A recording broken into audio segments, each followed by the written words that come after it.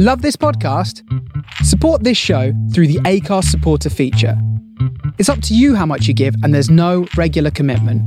Just hit the link in the show description to support now.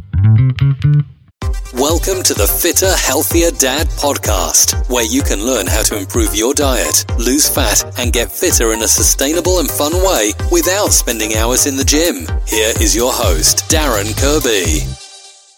Welcome back to the podcast, guys. This is the number one podcast for dads in their 40s who want to improve their health and fitness. This is episode 87, and today is with yours truly, and we're going to be discussing the ever important topic of motivation. So let's jump into the episode then, guys. So motivation is one of the most interesting, I think, topics around when you're considering in relation to health and fitness. You know, you start off when you've made the decision that you want to make the change, very motivated, very driven, you know, full of hope, full of excitement. And then, you know, after a period of time, either life gets in the way, you know, things happen, which means that you can't either do your workout or you haven't perhaps got the food in the house to do the diet. And so motivation gradually drops off, and you know, you hear it all the time. And I get asked questions all the time. People say, well, how do I keep motivated? What tips can you give me around staying motivated to work out? So that's obviously the topic of the conversation today. And really, the first thing that I always say to people is that motivation will get you started, but motivation won't keep you going. So it's really, really important that you understand the reason why you want to do it in the first place. And this might sound very deep, but it has quite a profound impact when you take the time to decide, right, I'm going to get fit and healthy, not just because aesthetic reasons, not just because you're going on holiday. It's no, look, I've decided that I'm living on a healthy life. I'm not very active. You know, I want to make a change for the wife or for the partner, for the family, and I want to make this change permanent. So the best thing that I always advise is to just sit down and write it out. The psychological impact of you just writing it out will mean that it makes it a lot more real for you. And there'll be things that will come up actually in there when you write it out as to why you've decided to make that change, and it will just cement it more in your mind. And particularly when the going gets tough, you can mentally refer back to that, and that will help with kind of helping your motivation, or the days when you don't feel like doing a workout, or when it's raining, when it's cold in the winter, and not going to the gym. So that's the first thing, is, you know, make sure you've got a reason why. The second thing is have a goal. And that can be, you know, the goal's personal to you. It can mean anything for any reason. It doesn't have to be this big, outlandish, lofty goal that you're going to go and run 10 marathons in 10 days or whatever. It just needs to be relevant to you. So that could be, you know, as much as taking part in your first park run, doing your first 5K. It could be, you know, that you want to cycle 30, 40 miles. It could be that you want to, you know, there's lots of, you know, obstacle course races now. Well, at the time of recording this, there's not, but when there is, you know, you wanted to do a Tough Mudder or something like that. So that's often very, very helpful to set a goal. It could, you know, your goal could also be that you wanted to drop a certain amount of weight or get rid of your belly by a certain anniversary. So that could be, you know, a wedding anniversary. It could be a kind of a special time where you have it as an anniversary, a kid's birthday or whatever. So, you know, the goal should be personal to you. The thing around events though, and this is what really works for me, and that is when I know that I've got an event booked, and I've paid for it, the psychological impact for me is like, well, I want to make sure that I'm turn up to that event in the best possible condition, you know, that I can be, in order to do an X time, or, you know, to beat an X person or whatever. Not that I do that, but But generally when I do events, it's time based. I want to achieve a certain time, and that also goes to help as well, because you've paid for it, you've booked it, there's a date in the diary when that event is going to occur, and so every day that you feel not like training, you don't feel like motivated, you just recall that date in your mind and you just ask yourself these questions. And for me, I was sharing this with some guys last night, and that is, for me, I ask myself, when it's raining, it's cold, and I don't want to go out for that run, when I turn up on that start line for my next event, do I want to turn up there in the best possible shape? And number two is, when I cross the finish line, do I want to cross the finish line and look at my time and be really disappointed and think back, had I not missed all those workouts, I would have actually achieved my time? And generally the answer is always no, right? I don't want that. I don't want those things to happen. And so that kind of is like, right, I'm just going to go out and do that run. I know when I've done the run, I feel better when I come back and all the rest of it. So, so that's number two, setting goals, really. Number three is, I think this works really, really well for me. And I think it's really relevant, particularly when you have a busy career, busy lives, busy families, as pretty much most of us do. And that is setting your workouts in your calendar. We've all got smartphones, so your most optimal time to work out might be in the morning, right? So you set the time at 6 a.m, 7 a.m, 8 a.m, doesn't really matter. You set that in your calendar, and your phone alerts you every morning, just work out when it's 8 o'clock, okay? You might not be able to do that workout at 8 o'clock because you have a meeting, you're on a different shift pattern, all the rest of it. But by the very nature of the fact that that's alerted you and that's been in your calendar, you are more inclined to actually do it. So the biggest thing that I always say is, if you can't do it at the time when it alerts, you just move it to, to either a different time or even a different day. There's nothing to stop you from working out twice in a day, again, providing you have the time.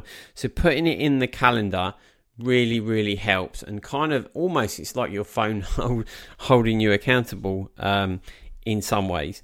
The other thing really is coming on from kind of putting it in your calendar, and that is being adaptable. So like I said, you might not be able to do the workout at 8 a.m.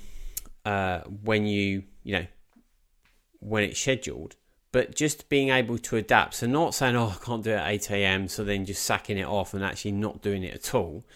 Like, move it to a different time in the day. So making sure that you're adaptable. There's plenty of other times in the day when you can train. And then the next thing I want to kind of tags on to the end of the adaptability, really, and that is knowing when the best time for you is to train. So for me, the best time for me to train, to do my long endurance sessions and things like that, is early in the morning. I'm way more switched on in the morning. I'm way more enthusiastic about doing it in the morning. If I then flip that to the end of the day, once you've when you come home from work, or it's a weekend, you're spending time with the family, for me, that is a horrible time of the day for me to then go training, because you've already fatigued throughout the day, whether that's mentally, whether that's physically. You've got schedules of either you want to go and see friends and family, or, you need to work late and things like that. So working out in the evening just doesn't work for me. So finding your most optimal time to train will definitely help, keep that motivation up, and making sure that that you actually do the workouts. The next one is enjoyment, and this might sound, again, very basic, but you have to enjoy what it is you do. If you don't enjoy it, don't do it. There's countless people that have gym memberships that go to the gym and absolutely hate it. Now, there's two things really. I mean, if you go to the gym, you absolutely hate it, but when you've finished, you feel amazing, then I would say suffer that bit, because the net effects at the end means you're feeling amazing. But if you are dragging yourself to the gym, you're dragging yourself around the gym, and you're not really putting the effort in, there's no point in doing it. There's no point in you being there, and you won't stay consistent. And to reach whatever target, fat loss goal, weight loss goal it is that you want to reach, one is motivation, but two, actually, the other thing is consistency. You have to stay consistent. So if you don't enjoy it, you won't stay consistent at it. So find something that you enjoy. There's thousands of various different exercise things that you can do, from home HIIT workouts to sprints in the park to swimming to cycling. There's martial arts you can do. All of those are various different forms of fitness. But find something that really, really lights you up, that you really get a buzz out of, that you enjoy, and you feel really, really good afterwards, because that will help you with consistency. And that comes on to my final point, and that is being consistent. Now, like I said, motivation will get you started, but motivation won't keep you going. And if you find you have to really, really motivate yourself, it comes back to my last point, and that is you're not doing the thing that you really enjoy doing, so don't do it. But yeah, it's staying consistent as well will help you get results. And this is slightly off on a tangent of the motivational thing, but it's just kind of occurred to me that, that is one big area that I work with all of my one-to-one clients on, and that is staying consistent. Now, you might not actually smash out every single workout, but as long as you're doing it consistently and you have a deal with yourself whereby you say, I don't really feel like it today, I can't really feel the motivation, but I'm going to do it to stay consistent, and have a kind of deal with yourself and say, look, I'm going to go and do, I've got an 18-minute workout to do, and I'll do a deal with myself. As long as I do half of it, that's enough. So as long as you do 8 minutes and then you stop, that's enough. That's keeping consistent, which means you get the results. So I hope that helps. So basically, to recap then, we talked about the reason why. So having a strong reason why and writing that down. Having a goal, having a target. So whether that's an event, whether that's a park run, have that in your mind. Motivation will get you started, but it won't keep you going. Have it in your calendar. So schedule it in your calendar. So it alerts you.